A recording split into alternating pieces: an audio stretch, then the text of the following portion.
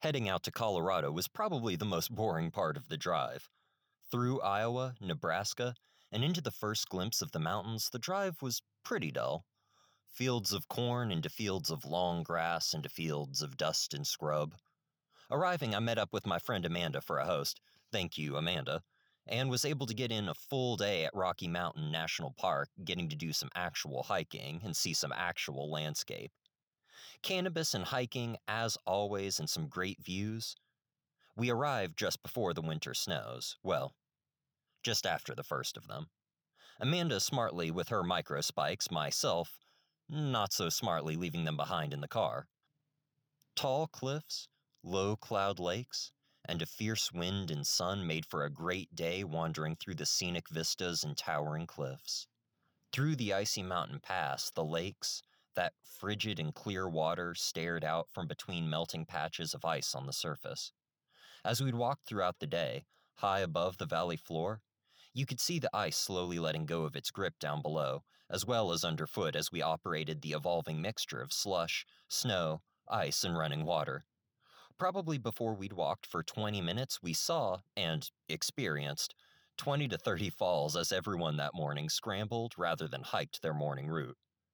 After we got above the lower lakes, however, the trail edge followed the cliff up and back, leading towards overhangs and a different cliff side, tucked away in an alpine retreat. Hammock suspended above the rocks, I should have gotten a photo, but the wind was pretty chilly, the sun warming us just enough to be bracing. Salami, crackers, and cheese made up lunch plus water. Simple, effective. The mountain wind, the bracing cold, the hike up in elevation, and the alternating hits of a pipe helped to elevate the experience even more. Rocky Mountain High indeed. The sun shining warm, the cannabis potent, the wind blowing around, and good company. As I walked up, I felt the altitude, but oddly enough, it was on the way back down that I noticed it more. That simple mountain sterility of breathing. The easy to draw, hard to keep, and always would like more way of lifting your lungs. I did better overall than I had expected after a year and a half of dispensary work and customer service bowing, but my shoulders held in there. Cleansing, I think, might even be the word. Like icy fire.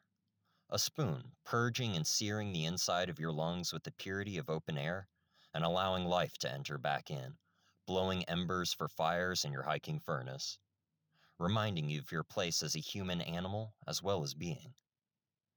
The mountains themselves, what to say? And incredible.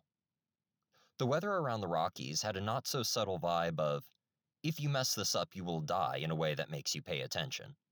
Although places on the trail are more dangerous than others, one thing that the Rockies exuded was a slight edge.